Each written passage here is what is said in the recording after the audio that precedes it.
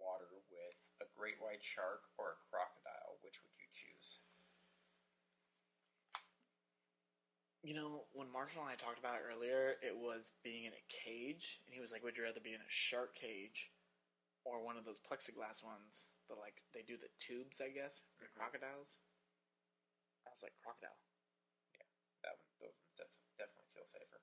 Yeah, because, you know, they're only as strong as their bite, and if they can't get around it, I feel very safe. If it's a big fucking cube and they can't get, like, a good chomp, I'd be happy. Although they do have little leggies. You gotta watch out for those little leggies. Yeah. Like, if it was like a Shark Tank and had that same window, I'd be very concerned if it was a crocodile. Where they could just, like, climb in. Yeah, but if you were in the open water with a shark or a crocodile. Crocodile. You take crocodile over a shark? Oh, open water. Yeah. God. Would you take a shark? I don't fucking know. But to be in the water with a crocodile is arguably, like, the worst thing. I would probably take shark. Probably take shark. Open water, I'd probably take a shark. Because you're not necessarily going to get eaten by a shark. Yeah. Crocodile will kill you. Crocodile will fucking kill you. Because I feel like they're those mammals, you know? Like, with the leggies and shit, like, they know that you're there. Whereas, like, if a shark misses... It's not a mammal, it's a reptile, but whatever. Welcome! God damn it. To the Jony Jawscast, where science takes precedent. I hate my job. You're welcome.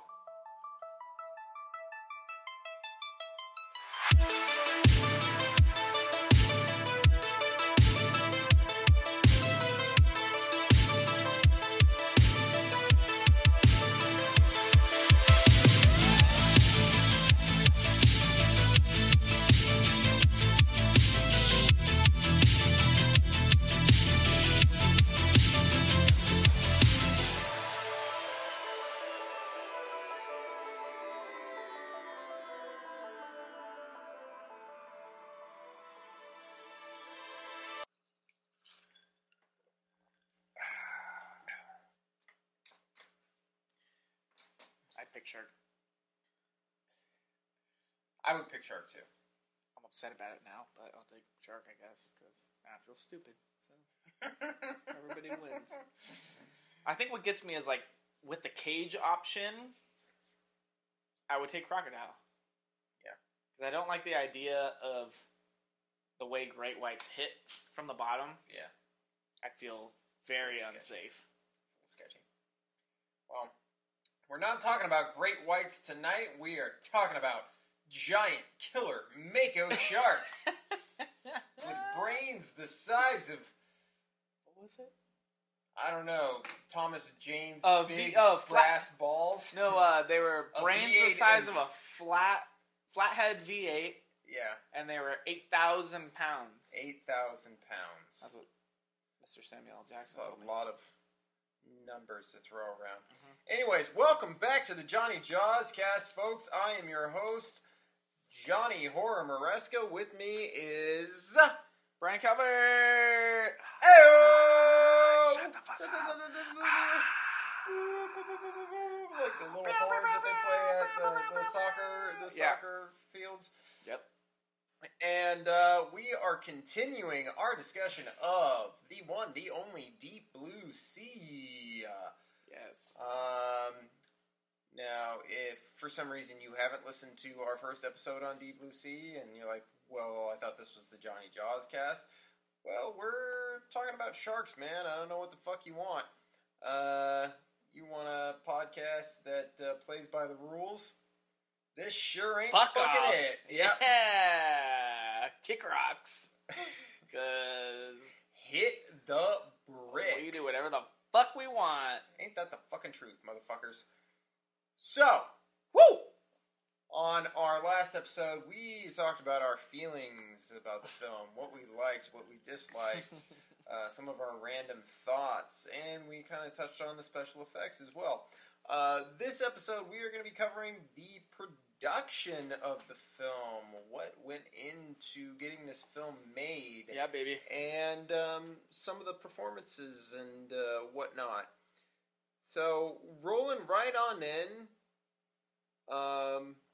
wasting no time whatsoever, we're gonna, God, I wish I had a better phrase than dive on in. I know, but yeah. It's all I ever want to fucking Yeah. say, and I blame American Dad. Yep.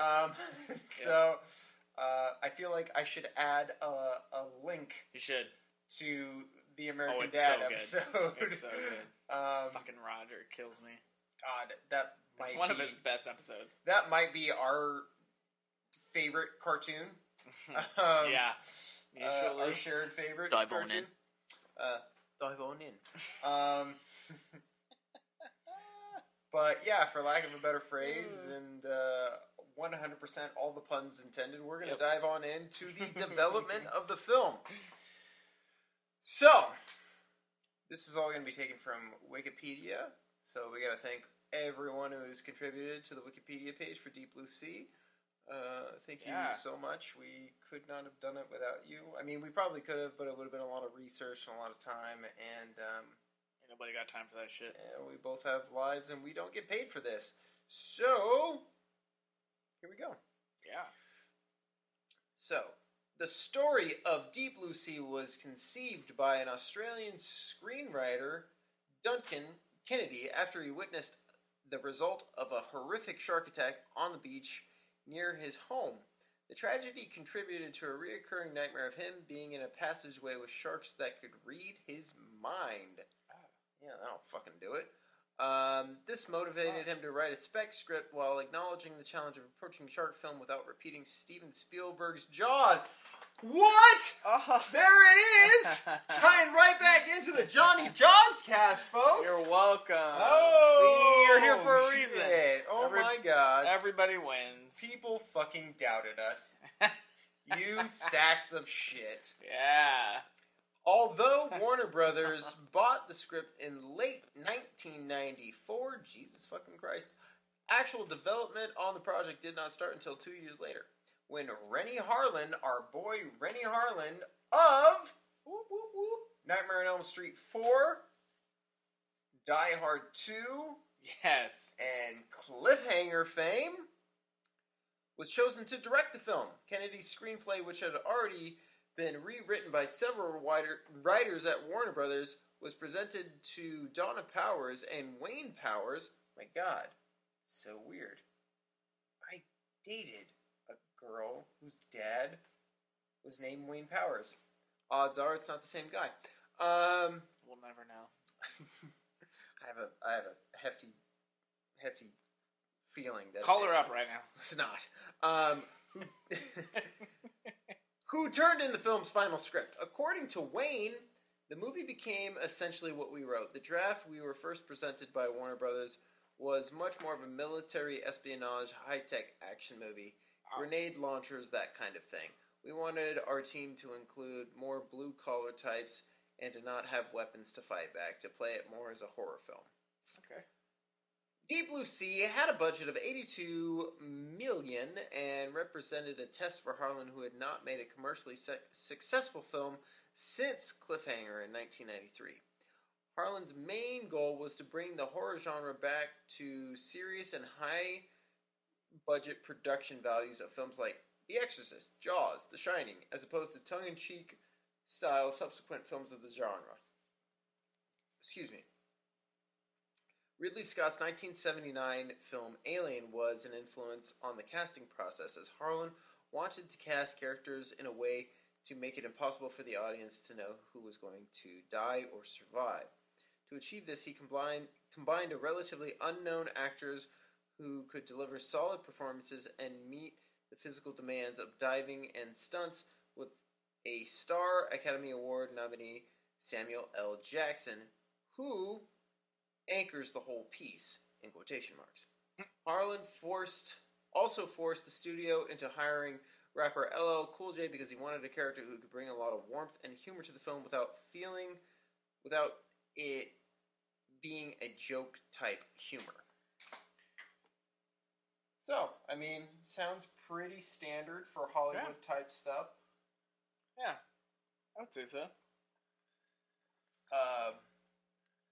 Especially in the 90s, like, bringing in, like, people like LL Cool J.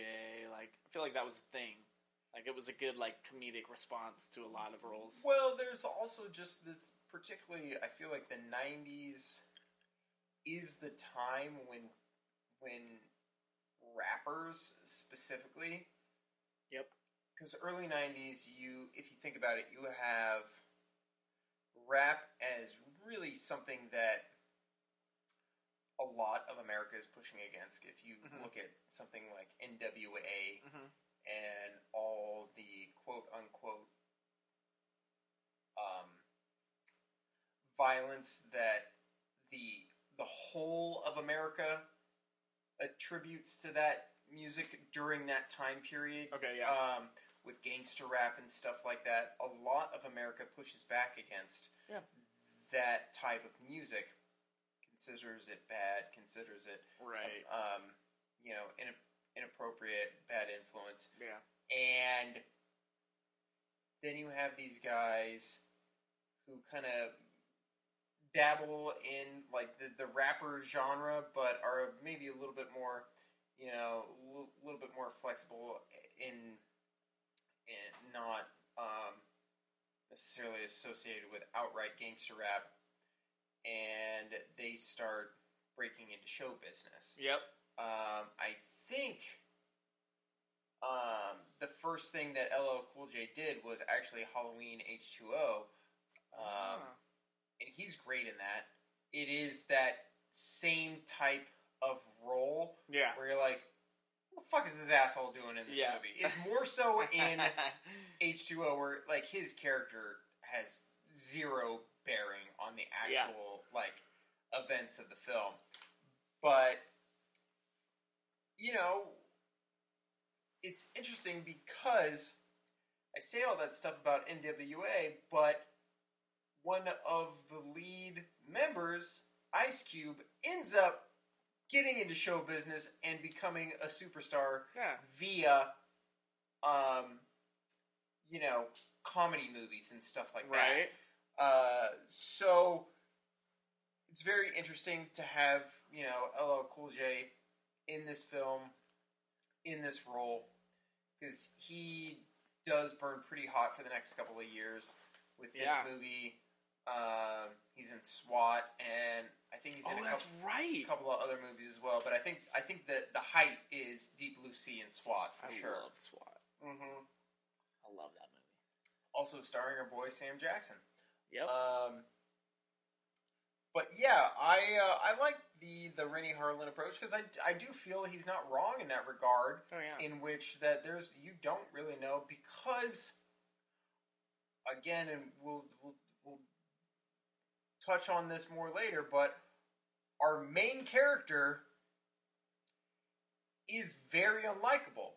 Yep. Susan is our main character. She is our lead, and at least for a while. Yeah, and even Thomas Jane is the action hero, but he never does he feel like he is the lead in this movie. Not like in control. Yeah, by no means. So yeah, that's a very I like that approach, and I do feel, I mean, jump in here if you disagree with this at all, but I do feel that that he achieved that goal, that you don't really know who's going to live and who's going to die in this movie. Yeah. No, that's super accurate. Yeah. Yeah, it's like Thomas Jane's, like, everyone just kind of feels like they're along for the ride, which is cool. Yeah. And I'm into it. Yeah. Especially with Who's Who, the way they pull, he's a parolee, he's a convict, he's just there, like, under the radar, for lack of better terms, and she's kind of the bad guy, and LL Cool J's, the chef and whatnot. Yeah, everyone's fair game. Yeah, really, really. It's really the way it pulls it, especially when the deaths start coming into play. You're like, okay. And I mean, Sam Jackson, you've seen Alien, right? Have you seen Alien? Mm-hmm. So I don't know when the last time you saw it was, but the captain of that movie is played by Tom Skerritt. Okay. Who was the biggest actor in that film at the time, and he plays the captain. So the assumption is that he is going to be the hero. Okay. And then he dies 3/4 of the way through the movie. Yeah. So they do that with Sam Jackson in this. Because he's the biggest name. Yep. He's clearly the one who's taking charge. Yep. Especially in his death scene. Yeah. Yeah. So I do feel like that is achieved. And that's cool to kind of know that was what the background behind the casting process was. Is that they really wanted to mix it up. And makes me appreciate his death a lot more. Yeah. For sure. Alright, yeah, the shock value, that's what they were going for. Obviously, but, it had some weight behind it. I'm into it. Yeah. Hell yeah. Alright, so let's talk about the filming here. This is a big fucking goddamn novella here. Oh my god. Principal photography for Deep Blue Sea began on August 3rd, 1998. I was 7 years old at the time. Nice. Most of the film was shot at Fox Baja Studios in Rosarito, Mexico, where the production team had constructed sets above the large water tanks that had been built for James Cameron's 1997 Titanic. Some of the film sets were designed so that they could be submerged, while others were built on sound stages with fish tanks used as windows. At Fox Baja Studios, the cast worked with sharks that were either animatronic or computer generated. As the shark used in Jaws was 25 feet in length, Harlan decided to increase his animatronic shark to 26 feet. Jackson recalled, "When they first brought it into the lab, we were all in awe at the size of the machine. It was a real monster. I could walk up to it slowly and touch it, and they said it felt like a real shark.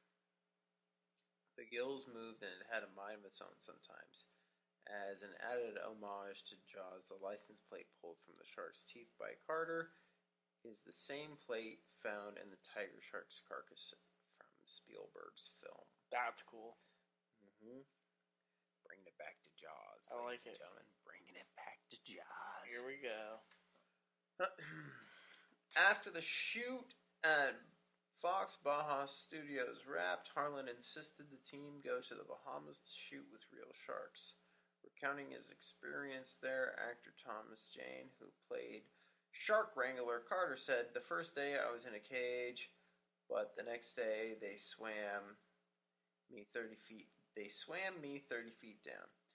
Then this guy yanks the breather off of me, and the water's churning with blood and guts and stuff.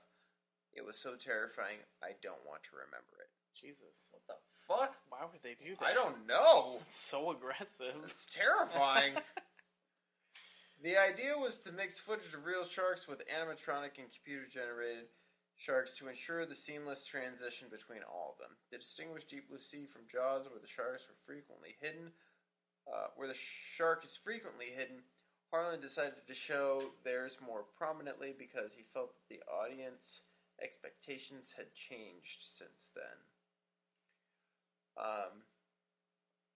The scene where the cast is trying to get back to the elevator after hooking up Stellan Skarsgård to the helicopter is actually an accident that made it into the finished film.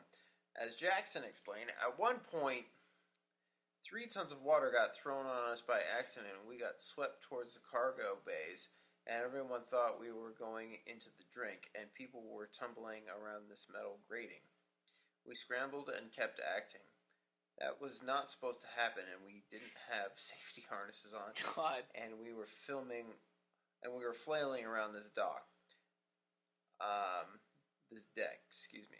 Jackson was initially offered the role played by LL Cool J, but his management team did not like the idea of him playing a chef. Cool. Yeah. So, Harlan created the role of Russell Franklin for him. Additionally, LL Cool J's character was supposed to die early on, but the director ultimately decided to keep him.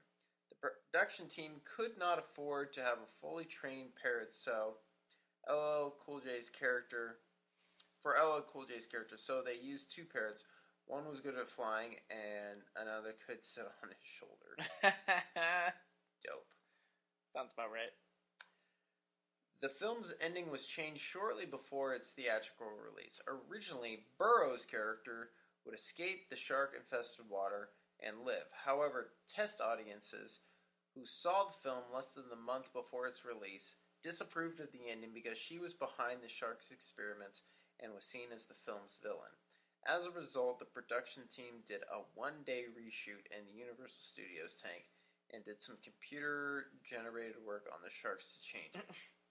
In 2009, Harlan explained that Deep Blue Sea was the hardest film he ever made because most of the shooting days involved teams standing in water or being underwater for long periods. According to him, just the practicality of putting the wetsuit on in the morning, being in the water all day, your script, all your paperwork has to be made in plastic paper. And then things you wouldn't think of would ever float. They float. Or then things you hope would float actually sink and you can't find them anywhere. Oh my god. What a disaster. Now, right here, next to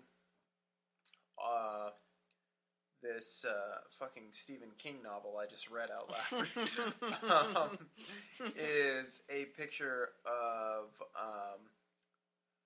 the character of Susan kissing the character of Carter. And it says a deleted scene from the film's ending. Oh, wow. So, two people that I would say have zero chemistry whatsoever they hate each other. End up kissing at the end of the movie. And thank God that that was deleted. It is, I would say that it is such a fucking bonkers death scene for her. Yeah. Such a random, like, out of the blue. Yep. Why do you do that? It works for the movie. It absolutely works for the movie because the movie takes so many weird twists and turns. You're like, sure. Yeah. Why the fuck not? Exactly. And it's so weird to have, like, two guys just sitting on a deck. That's weird. It's just such a weird especially fucking for thing. like this type of action movie. Yeah, there's no reason to, like, in but she's the bad guy. I cannot think of any other type of movie like this where the female lead dies at the end of the movie, right? And it's still a happy ending. You know, it definitely. I mean, I get it. You know, they did it in one fell swoop. What, a day? Yeah. They're like, we're gonna reshoot it. We have a day, ready to go, and they just made it work, which doesn't seem like they needed even a day to do it. 90% of her death is CGI anyways. Yeah. But, I don't know. They could have sold it in a different way. If they really wanted her to live, and it to have that type of ending with them freaking macking it at the very end. I think that is what they chose, but the audience was like, you know what? No, fuck this gal. Yeah. She's the villain. Yeah, she's no good. And she has zero likability in the entire movie. She has zero likability. She doesn't even, like, have an arc, you know? She doesn't really get any better. Yeah. She's just an asshole. Her research gets destroyed, so she's kind of bummed out after that. You know, that's basically what it comes to. She never has that moment of, like, oh, I fucked up. Yeah. She never has that redemption. John Hammond moment in Jurassic Park where Alan Grant's like, I've decided not to endorse your park, and, you know, John Hammond's like, yeah, so have I. Like, never has no remorse. Moment. Yeah, zero remorse. She never has remorse. She's constantly like, no, we've done it. We did it right. This is just a mistake, but everything else is right. Yeah. And I mean, even her line that stuck out to me,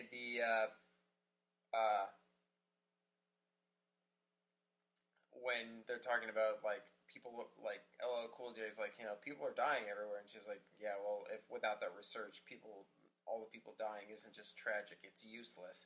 You're like, alright. Yeah, you don't give a shit. Okay.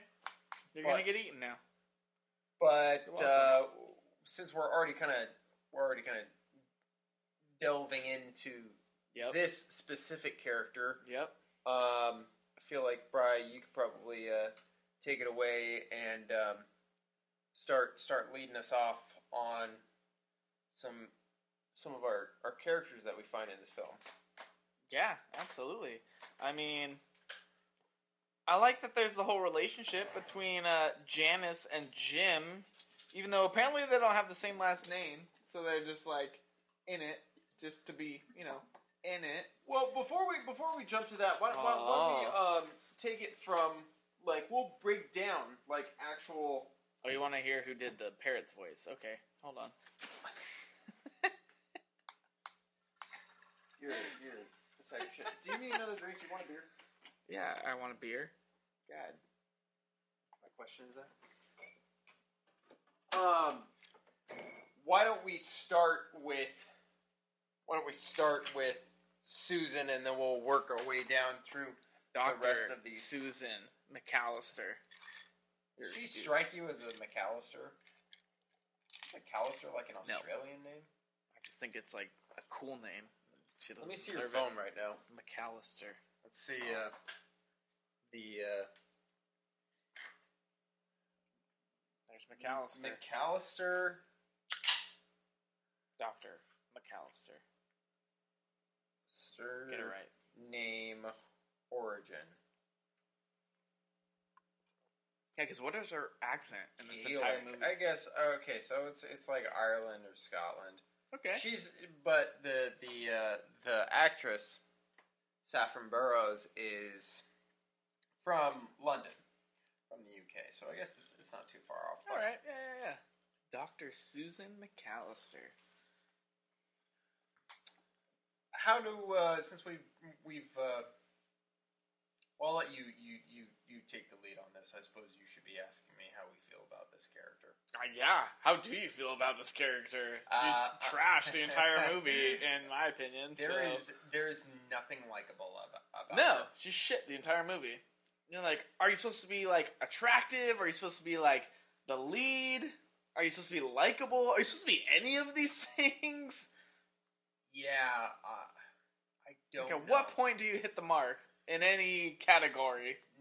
None. You're just there to annoy people. Even the brief scene that she has with Thomas Jane towards the beginning of the film at the party that's supposed to be her birthday party. Yeah, that's her birthday. That's right. It's just again zero chemistry. Yep. I don't know what he sees in her. She's not. I mean, I guess she's the only piece of tail on the Aquatica. Well, Janice is taken. Yeah, Janice is taken. Brenda everyone works else in the tower. goes off based on the weekend. So, Brenda works in the tower yeah, upstairs. Yeah. So bye. Yeah, you gotta climb up her hair to be able to get to her. Yeah, she never leaves. No, lives up there. And he's an ex-convict, so take what you can get. But yeah, I don't see. I mean, do you blame audiences for wanting her dead? No, not even a little bit. I think halfway through the movie, had she had that redemption moment, like you were talking about, then sure, sell it. Then build their little chemistry afterwards. After she's had her moment, she can repent. They can do their thing. Yes, she can kill the shark. Yeah. Then they can go make out after she's made good on her misdeeds. Wonderful. She just doesn't give a fuck the whole time. She's just like, I'm just gonna take my wetsuit off, kill a shark once because it's attacking me, lose my shit, all my research, and still be a little bitch. Yeah. So yeah, you're gonna get fucking eaten. Sorry. Yeah. Samuel L. Jackson fucking gets chomped when he's trying to save the world. You're definitely getting eaten. I don't have to tell you. What else we got? Well, we can cover good old Carter Blake. He's up there. He's apparently the hero here. So sorry. I'm pretty sure that you mean Frank Castle. Yeah, sorry. I meant the Punisher who wrangles sharks. As if they killed his family on an island. Mercilessly. You want to know a fun little tie-in really quick before we dive in? So... Do I?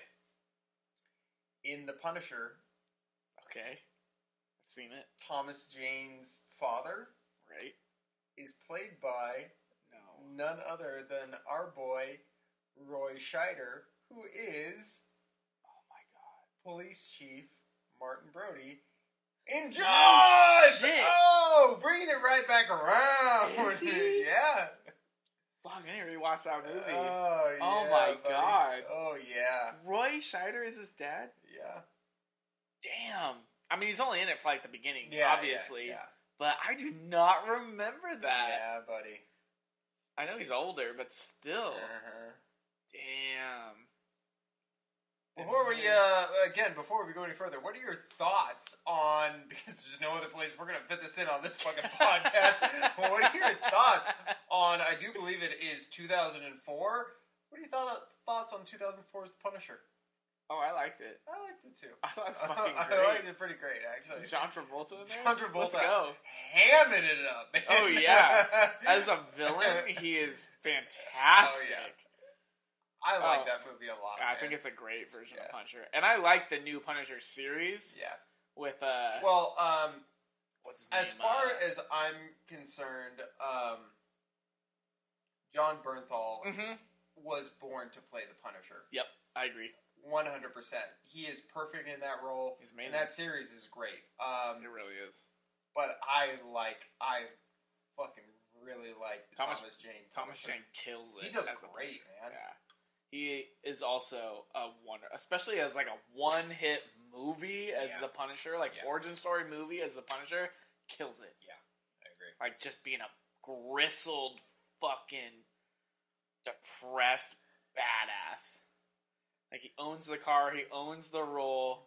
The scene against like what is it, the Russian guy, like in his own apartment, all his hidden weapons and shit. Like he just takes a beating, but he's like he just owns the role. No, he's great. I loved him as a Punisher. That movie's fucking great. I love that. I want to go watch it. I love that fucking fight scene with him. Yeah. And, so good. And it's a Russian guy, right? Yeah. It's supposed to be a Russian guy, isn't it? So it is fucking giant blonde Russian, striped red and white shirt. Yeah, so he's Russian as hell. Fucking cartoony as fuck. It's in good. Hard like a R movie, blonde dude. high top, basically. It's amazing. God, that's a good movie. Oh, the more we talk about it. Alright, this isn't the Jawscast anymore. We're now going to watch Punisher. To the Johnny Punisher podcast. that sounds like it's an entirely different sort of thing. That's for damn sure. We hit a new audience there. Or the same audience, hard to tell. Yeah, it really is. Now, do you think that his role as our boy Carter Blake. God. Carter Blake. What a fucking... Yeah, that's who wrote that one. Trash name. Who was that, Rennie? Oh, Rennie. Let's find the coolest name ever. Carter Blake. You think his role as Carter Blake ended up being a good step towards the Punisher?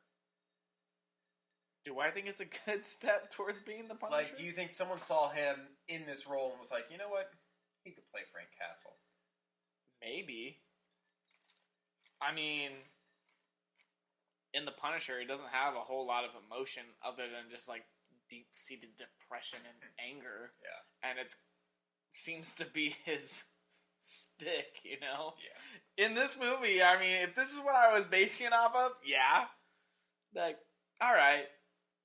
I feel like he's got just enough depth to play the Punisher. He could pull it off. A little bit of coaching.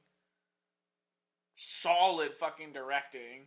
Yeah. And, you know, pair him up next to John Travolta. He'll knock it out of the park. Yeah, I think so. Yeah. I think, based off this, yeah, I think I would have cast him as a Punisher. Yeah. I think so. I think they could, with better directing, he could have been killer in this movie.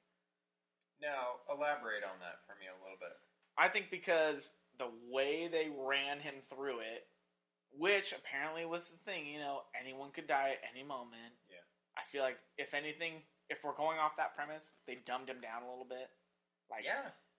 For his position, like, they gave him shit decisions. They give him shit options. They put him as like the parolee, which is fine, but he could have like taken that and like overlapped it and just been like kick ass right out the gate. Been like, oh shit's happening, I'm gonna handle it, and just like led the charge.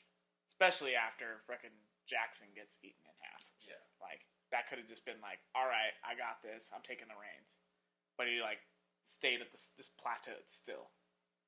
And it's just like, all right, dude, like, you're almost eaten so many times, and, like, it's just on your own accord, and, like, you're just kind of getting by. You're not really, like, leading the charge, just, like, kind of suggesting the shots. Yeah. So, I don't know. Could have been better. He could have had a harder hit, I think. I agree. There's something about this character that never quite sells it for me. Mm-hmm. I think they want him to be an Alan Grant type of character. This like everyman who's put in this insane position. But never once do I feel him really command a situation. Yeah. And I feel like this is something that I'll point out again in later entries. Yeah. But there is that moment in Jurassic Park where Jeff Goldblum lights his flare and he hops out of the car and has the best of intentions to be a fucking idiot. Yeah. We'll cover that in a different podcast. Yes, we will. Has the best of intentions to steer the T-Rex away from the kids and Grant, and just does it in the worst way possible. Yeah. And there is that push in on Grant, where he looks at Ian and says, "Ian, freeze!" Yep. And there's that line of Grant, who is this man who is aware of the situation, the extraordinary situation that he is in, something that he would never in a million years, the day before, thought he would ever be in. Yeah. And he's commanding it. And he's handling, Now, you have this character of Carter who has been around these sharks for a good period of time and is still... since this prison sentence, apparently. Just doesn't... He's this strong person, but he does feel like this I don't know, this feather in the wind, just kind of blowing around. And I mean, I guess that is the direction that Rennie Harlan was pushing. This you never know which of these characters is going to be the hero, but he does things, he does make decisions and stuff like that, but he never feels like he steps up and is really the one to for lack of a better word, save the day. And I mean, I don't know. Maybe that's cool because maybe it's cool to have everyone as a unit just either rise or fall on each other. Right. Again, this is more of like a survival movie than anything. It's a very unique movie in that premise, in that sense that there's no real hero. There really isn't. No. So, and I mean, if anything... I mean, Preacher saves the fucking day. Yeah, I mean, if anything, this is like a real scenario for what humans would look like in this situation. Yeah. I think if they wanted to lean more on him, which they could have, like you said, they could have made him more of a Dr. Grant type role. Like, he had the shark knowledge, obviously. Yeah. Like, the only scene they really tap into is, like, when the shark's asleep. He's like, oh, she's sleeping.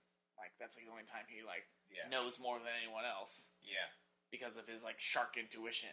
Yeah. But it would have been super cool had they, like, tagged that in later and be like, no, like, they're hunting us. Like, I know what they're doing type of thing. Because I know them. Yes. Would have been super cool. Rather than, like, arguing about what are they doing? We don't know. Like, it would have been cool to have his, like, intuition involved. Yes. That would have put that, like, deep-seated, I know the monster even though, like, we've never been around it type of Dr. Grant type of thing. I would could have been not agree more. super cool. Yeah. Would have been rad. Yeah. It would have just been another call to Jurassic Park and little rip-offs and whatever, but it would have still put some oomph behind him as a character. Absolutely. Yeah. Yeah, I feel like they fell short on him, which was a bummer. Yeah. Especially since he's, one of the survivors. I feel like they knew he was going to survive. Like, give him a little bit more. Yeah. Just a little. Didn't even need to be a lot. But, man, just a little bit more. Because, man, he just looks like such a bitch at the whole movie. I'm like, God, you're supposed to be super cool. But, man, like, every chance I think you're going to be cool, you're not. One of the things that always, like, stuck out to me as a kid when I watched this movie, because I think I told you, like, as a youngster, as, like, a young teenager, when I first got my hands on this movie, I watched it a lot. I watched it so much. Yeah. Because I'm, like, quoting this movie, and I have not seen it in years, man. Yeah, you're hitting lines early. Is every time there's, like, a water, like, burst. Oh, yeah. Like, Thomas Jane's character is seen, like, flailing around. He's getting pushed. Like, everyone else is running, and Thomas Jane is, like sliding through the water. Like hanging onto a railing somewhere. He's just getting pushed around. I'm like, this is not the way you want to show, like, your main guy, who's supposed to be at ease on the water, just getting blown over by You're the waves. One who lives underwater. Yeah. You're the only one who's been in a wetsuit since the beginning of the movie. You said life is less complicated underwater. Yeah. But yeah, we should probably move on to our next character. Alright, well, next up is Samuel L. Jackson. Russell Franklin. I know you got a lot to say about this guy, so go ahead, talk to me about him. It's his backstory that bothered me. The fact that, like, their whole opening scene thing, he's at the firm or whatever that's, funding this whole thing. And then, he's on the plane to go out there. Can I pause really quick and just, like, what is his position in this? Because he's standing behind the guy who was sitting in the chair. At the desk. And does the guy in the chair ever say anything? Maybe he says one thing right out the gate, but... Like, why isn't it just him in the chair? Yes! Like, why isn't it just Samuel Jackson's office? What is Samuel L. Jackson, like, doing, like fucking, like... He's, like, leaning on the bookshelf behind it's the bald white guy or whoever is there. Such an awkward dynamic. Well, why should we give you our money? Oh, no. Don't do that. McAllister is like, whose money? I'll take anyone's. Yeah. I've got some fucked up sharks out there, alright? I just don't want to set them loose, so if I don't have to kill them, that'd be tight. But you guys are really putting me in a bind here. If I don't have to kill them, that'd be tight. You run another test tomorrow? You have till tomorrow. I'm coming with you. Alright. And then on their, like, plane ride out there, she's like, I read about you. Heard about the Alps. And he's like, the Himalayas. Oh, reverse that. Oh, did I have that wrong? Yeah, she said the Himalayas. He said the Alps. You're welcome. Aren't there, like, Himalayan Alps, or there might be, wrong? or maybe it's like the Himalayas, and then he's like, yeah, the Alps. Maybe that's what that was supposed to be. I don't know. It's fucking stupid. I don't know shit. Either way, apparently he was caught in an avalanche. Yeah. 7 people survived the avalanche, but only 5 got out. And they swore they would say that the 2 died to the mountain. And that's all they talk about. And then he gets eaten by a shark. So is this like the... What about that backstory bothers you? What bothers me is I want to know if they ate them or not.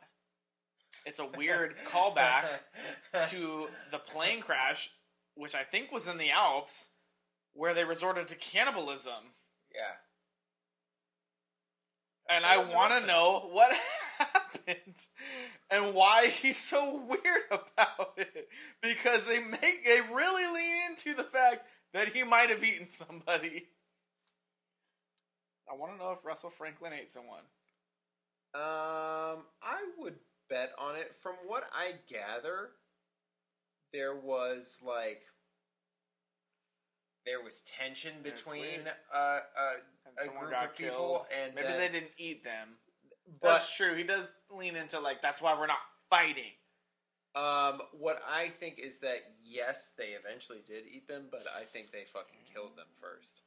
Well, So- I would fucking hope so.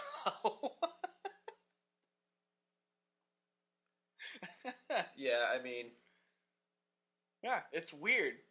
And it bothers me. It's one of, if not the only reason I'm not upset he gets eaten. Because it's like right after that. He was like, alright, and now I'm commanding this as a cannibal, and then he gets eaten. I'm like, well, I don't tomato, know. potato, pal. I don't know what to tell you. What, again, like, is it just because there's a question that you don't know? Yeah, That and it bothers. It's a big question. Did he or did he not eat people in the Alps or Himalayas? I don't give a shit what mountain he had an avalanche issue in. I'm gonna go ahead and say yes, he ate people. Oh, definitive.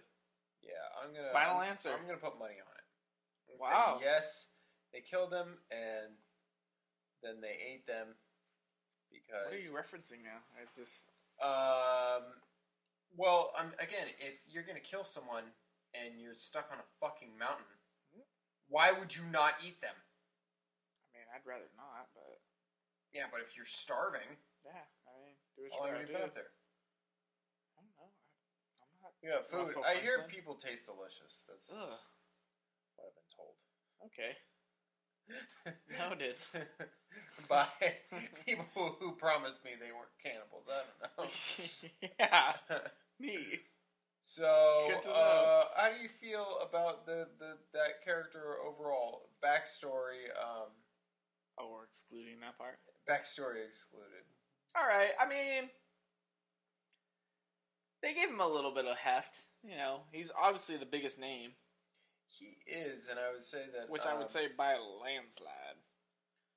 But, Hold on, let me see here. It says, the scene where Franklin gets eaten was included to subvert expectations, but it could also be because the sharks clearly have been observing human behavior. Even if they can't understand human speech, they figured out that people could cause the station to stink and how to herd them around, so they had blah, blah, blah, blah, blah, blah.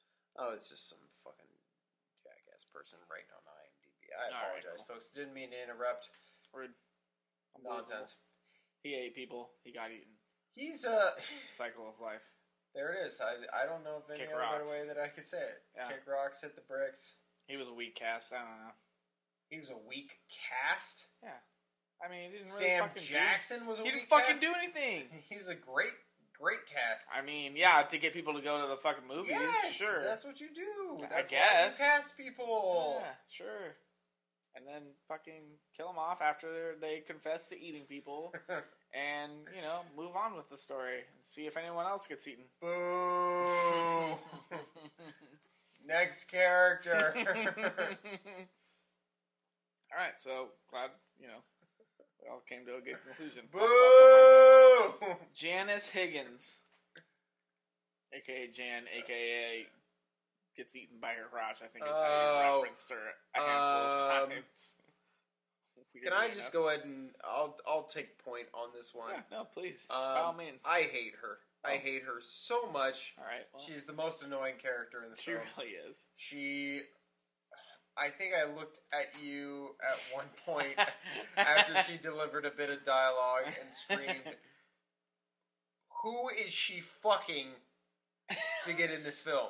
Yeah, you did say that. Because her acting is leaps and bounds so much more terrible than everyone else's in this film. And It's painful. make no mistake, folks, the horrible acting is firing on all cylinders in this movie. Like a flathead V8. And this...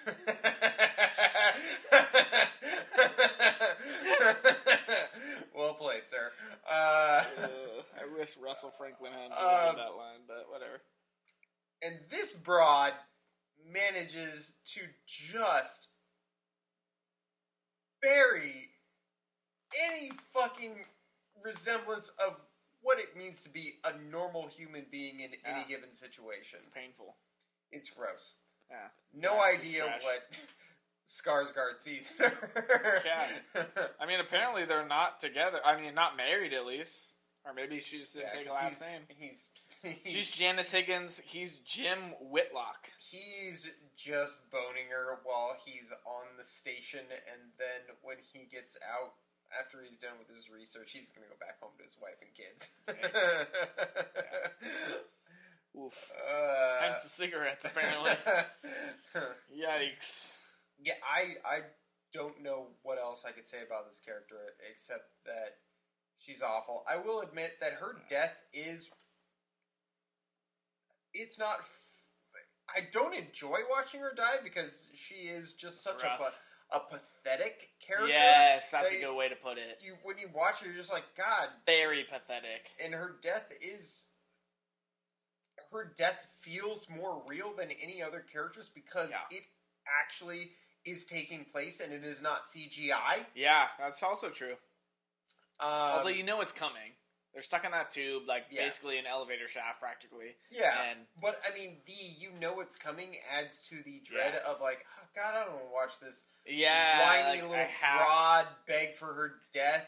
I kind of wish it was CGI. Yeah, that would have been over like that. And you're like... I kind of wish Samuel L. Jackson had a better, that real death, and she got the CGI kill. Well, if you want a real, solid, horrible Sam Jackson death, go watch Episode 3 of Star Wars, ladies and gentlemen, and you can just feel shitty for the rest of the day. Listen, no one's confirmed that Mace Windu is dead. Mace Windu. There's some controversy out there. Fuck off, man. He had the Force. He could have survived the fall. One-handed or not. You don't know. I mean, Anakin did, jump from, speeder to speeder in Episode 2 and, land and catch one with one arm. This is what I'm saying.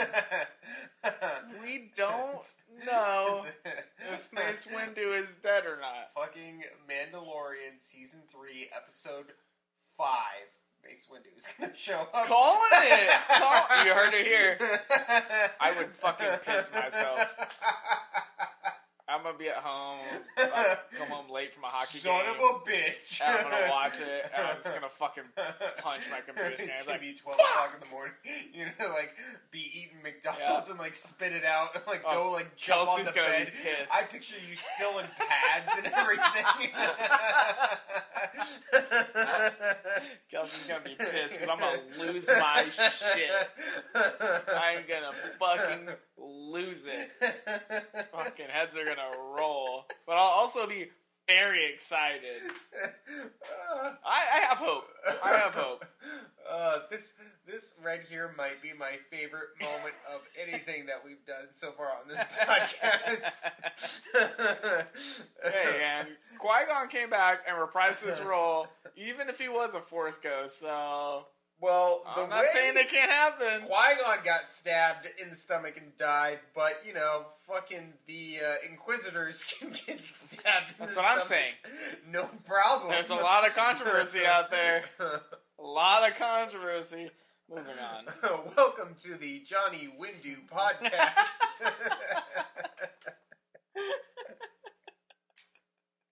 We're just here to debunk Star Wars controversy. Bring them on. Oh, God. Put them in the comments. I'll answer all of them. Let's go. I'm not afraid. Next up is Michael Rappaport, a.k.a. Tom Scoggins. I like his name being Tom Scoggins. That sounds good. Tom Scoggins sounds good. Sounds a lot better than Janice Higgins, Russell Franklin, Dr. Carter Susan Blake. McAllister, Carter Blake. Tom Scoggins. Tommy Scoggs. Scoggs. R.I.P. Scoggs. How do you feel about this character? I liked him. I think he fit the role actually pretty well. Yeah. Coming from, his police work in Friends when he dated Phoebe. A little bit of a, downtread. But, no, I liked him in this role, actually. Because he fits the, kind of nerdy, scared, geeky role. He can fill those shoes pretty well, I think. I think the thing about him, I don't like the character so much as I like Michael Rappaport. I like that actor Okay. so much, and I enjoy him in so much of the things that he has a natural likability. Yes, he does. Well-rounded dude. The character itself, my issues with the character of Scoggins do not come with the performance so much as they come with the writing. I just feel like he's shortchanged. He's not given enough time to kind of, I agree with bloom and blossom. He seems like the most empathetic character in this film. The person that is genuinely the kindest and most friendly, but he's always put in a position where he's just kind of whining and complaining almost. True, yeah. But then you have these brief moments where he's very friendly and kind with Carter, and there's this weird backstory that we don't really get a whole lot of with him and Preach. Yeah. They seem to be really good him buddies. And Preacher were homies. You don't really get, you see that briefly, but you don't understand why, because they don't have any scenes together besides the scene where they, kind of give each other a hug. Well, it would have been fucking cool. All those stupid ass scenes with Preacher and the stupid parrot. Yes. Would have been so rad had I set it up where, Preacher's the lone chef. He's down on his own, sub-basement floor, doing his own thing, cooking. And frickin' Skoggs goes down there, and it's just, chilling, eating his food, snacking, chatting with them. And they're bros. One scene, take the fucking parrot out of it, make them be homies for a little bit, and him be oh shit, I gotta go check the fucking monitor. Sorry, I gotta go. And they're homies, have a secret handshake. Yeah. He dips out. Bros. Totally. It would have made so much sense then down the road when he's hey, we're gonna go fix this thing, we're going underwater. They do the little handshake hug when he leaves, and then when he doesn't come back, he's heartbroken. Yeah. Grabs his little cross, would have been killer. Would have been fucking awesome. And that is one of the scenes that we talked about, that after people ask us. Scoggins dies, is that there is a really good beat between Carter and Preach, where Preach helps Carter up, and he asks him about Skoggs, and Carter just puts his hand out, grabs his hand, and then Preach puts his hand on top of Carter's hand, and then Carter puts his hand on top of Preach's hand. Yeah. It's this beat, and I looked at you and I told you, I was like, ooh, in a better movie, that scene would have sold it, man. Yeah, it is killed. It is a good beat between we just lost our buddy. Yep. And again, the reason that scene works as well as it does, even if it doesn't work as good as it can, is because the acting of Michael Rappaport sells that character to be likable enough. You know? Again, I would say at the end of the day, his character has done it an injustice just based on the writing. Yep, absolutely. He really could have been the MVP of this movie if his character had been developed a little bit better and not been put in this position of kind of the whiny, crying. Yeah, the way they had wrote in his knowledge of Aquatica and everything, he could have been right up there with Preacher as far as likability, role would have been really cool to have the two of them with bailing out Carter and whatnot. Would have been dope. Would have given him a little bit of since they didn't give his role fucking shit either. Yeah, that would have been cool. Well, next up, your boy Jim Whitlock. Scott. What a fucking sexy piece of ass he is. I don't know, if I was a girl and I was looking to get, banged by a scientist, a marine biologist. Yeah, if you really had to pick one. Yeah. Might as well pick one who licks the ends of his cigarettes before he lights them.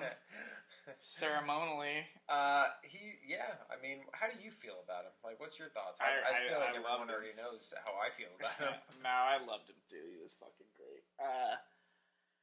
I just like how little they put into it, and how much he really just took it and ran. Like, it seemed in the movie they were just like, yeah, dude, like, you're a scientist, whatever. You're like, oh, all right, like, these are your lines. You're kind of here for, you're going to be the person who gets eaten and you break the glass.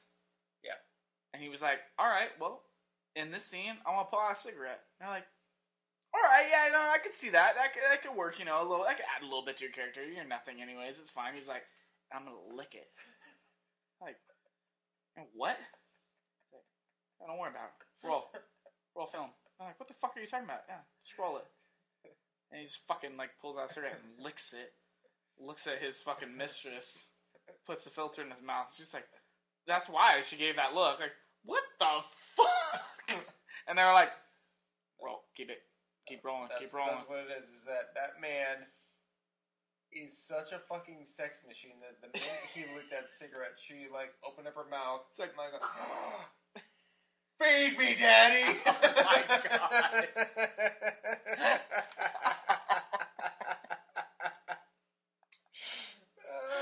Couldn't control himself, apparently.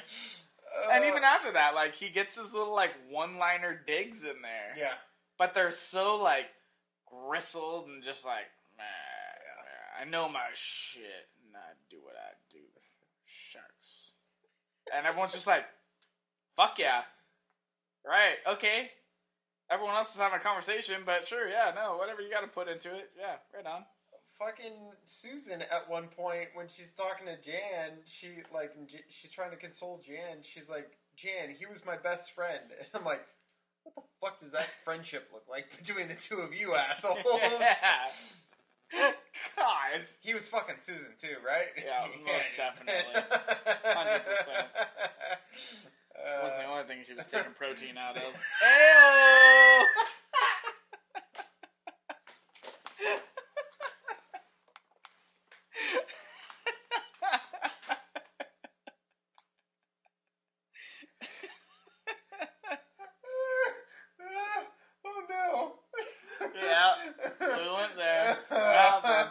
Oh, goddamn. Oh, fuck. Well, next up, LL Cool J, a.k.a. Preacher. Does it have his regular name listed?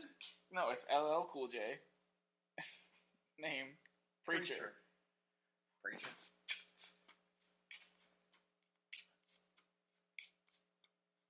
You're a sack of shit, you know that? I'm a shark.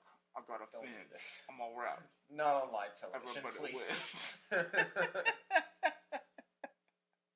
We're gonna be canceled. I would like you to take the lead on Preacher. Obviously, I've stated earlier that I think he's the most likable character, and that just comes from LL Cool J's natural charisma.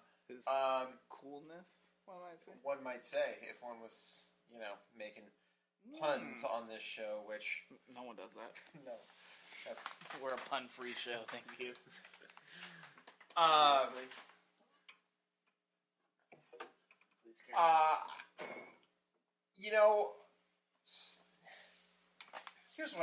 Here's my question that I was Lay it thinking on me. about. Do you buy LL Cool J as a chef? Nope. Do you buy LL Cool J as a preacher? Only with that 8-inch cross he wears around his neck. No. I don't buy him as either one of those things. So he seems very out of place. But again, he's just so charming. His one-liners, he's pretty much the only one who manages to sell almost all of his one-liners. Fucking sushi being excluded. Bring me some sushi. There's some great bits. I love him in the oven. Yeah, it is a great scene. I love the irony, Lord. Yeah. Cook dies in his own oven. Love that line. That was a good scene. I actually really like that scene. The way he cuts his way into the top oven and then uses it basically as a diving board over the shark. Yeah. Beautiful. That's a pretty cool scene. I love his recording of his last will and testament. I think it's great. sold so well, the seriousness, and then the cheese of like, this is my life, this is what I've done, and what do I have to leave behind? We will begin with the perfect omelet, and he just dives right 2 eggs, not 3. Most chefs add milk for density. That's a mistake. This is a mistake. that line of "this is a mistake" is arguably what makes me love this character so much. There's that's the last part we hear in his Will Testament. Yeah. Fucking fantastic. Perfectly edited, perfectly delivered. I love that line. Every time I make eggs in the morning and I add milk to my eggs, I think about that fucking line. I shit you not. This is a mistake. It is stuck with me after all these years. God, that's amazing. I think it's perfect. I think he's just so much fun, and I'm very, very glad that they decided to have him live because I just... Had they killed him off the movie, it would have just flopped hard. I know that we talked about like how weird it was to have like 2 just like dudes chilling there when and again happy ending where the gal just got killed. Yup. And they're both pretty chill about that. All right, man. Yeah, sharks, right? But I again would have been more bummed to see Preacher die than Carter, so it's cool to have both of them just chilling there, swapping lines, even if Carter had a thing for Susan and she just got obliterated. It is, I mean, for all intents and purposes, it is the best, I guess, ending for what it could have been. Sure, I like the way they both just like lay down. I'm like, if that's how it's going to end. Back to the ghetto. That's right. Amen. Good Lord. Alright, maybe I don't like the ending. It's dated. And not dated well, one might say. Yeah, it's not aged well. Okay, well. What do we got? We got a couple of stragglers. Only a couple stragglers. Brenda Kearns runs the tower. So she's up there. For those of you who are,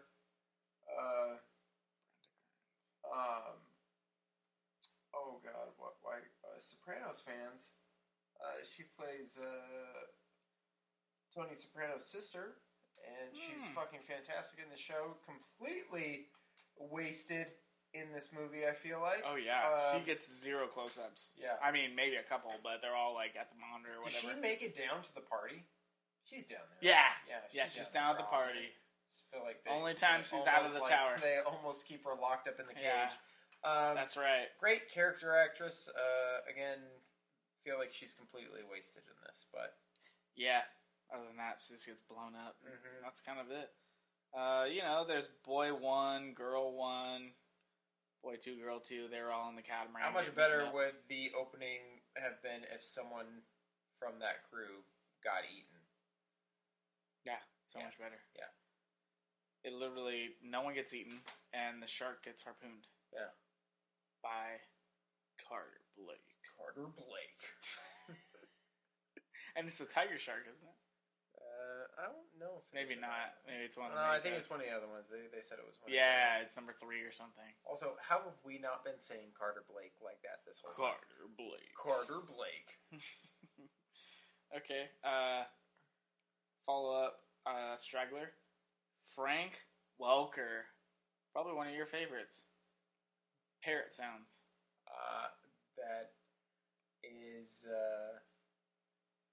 what I would say is the MVP of the whole film, right there. Hope we made a lot of money. I really do. Oh, here's your boy, Ronnie Cox, executive, Franklin's boss. In parentheses, uncredited. So he is Franklin's boss. I don't even understand it. Okay. This is a rabbit hole. I don't want to go down. Let's jump on over to music. Yeah. You pulled up. My computer died. So, you're up. You got this. I have faith in you. Alright. So, the... Oh, wait. I got it. You're good. You got it? Yeah. The film score for Deep Blue Sea was composed by Trevor Rabin. Am I saying that right? Rabin? Yeah. Rabin? That was good. Rabin's music ranges from orchestral. Am I saying that right? Orchestral. Yeah, orchestral and choral arrangements to electronic soundscapes, and was noted for its use of both dramatic and easily accessible themes. The soundtrack features 2 songs by LL Cool J, Deepest, Bluest, Shark's Fin, and Say What, which were used in the end credits. 2 soundtrack albums were also released for the film. The first album, Deep Blue Sea, music from the motion picture, was released on August 3rd, 1999 by Warner Bros. Records, and features a set of hip-hop and R&B tracks by several artists, including High C, Cormega, and Bass Odyssey. The second album, Deep Blue Sea, original motion picture score, was released on August 24th, 1999 by Varese Sarabande, and contains musical tracks by Robin. Wow. Yeah. Oh.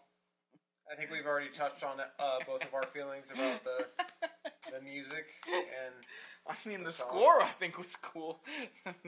The music. Yeah.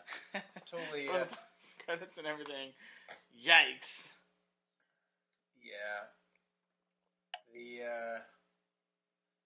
I don't know. I can't speak to 90s hip hop, but I just I just wanted to hear that it's not for me. I will just say that. I'm sure that there's a lot of people who dug it, maybe and obviously still dig it, but most of the music from the late 90s to the mid 2000s is a bit rough for me. So all I want to hear you say is that I'm gonna have LL Cool J's Deepest Bluest Shark Fin on repeat for the next week. I am not gonna have LL Cool J's Deepest Bluest in brackets Shark's Fin. Here it is. Playing on repeat for the next 2 weeks. You're missing out. If you haven't heard it yet, look that shit up. Yeah, look it up. You know what? Fuck it. We'll put it in the description. Plug that shit. We will put it in the description. Plug you guys that can listen shit. to it as you're wrapping up this episode, because we're gonna wrap this episode right up right now. You're gonna love it. Because not only is it time for this episode to end.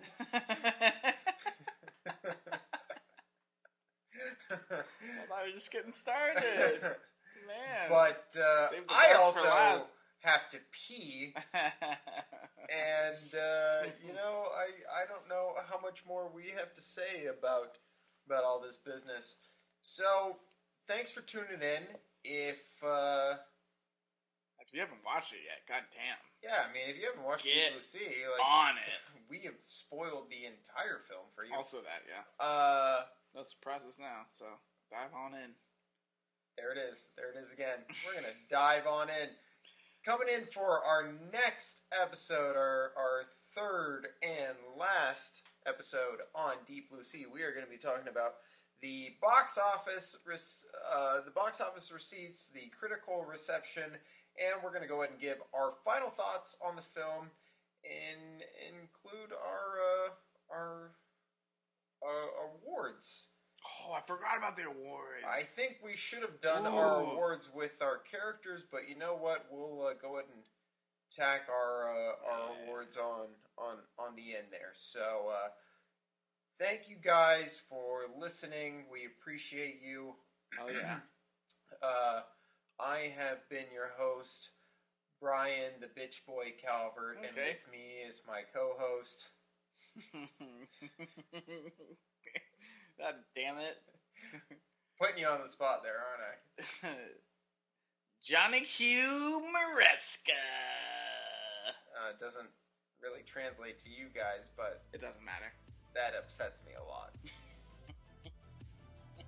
Alright. Have a good night, motherfuckers. We'll see you soon.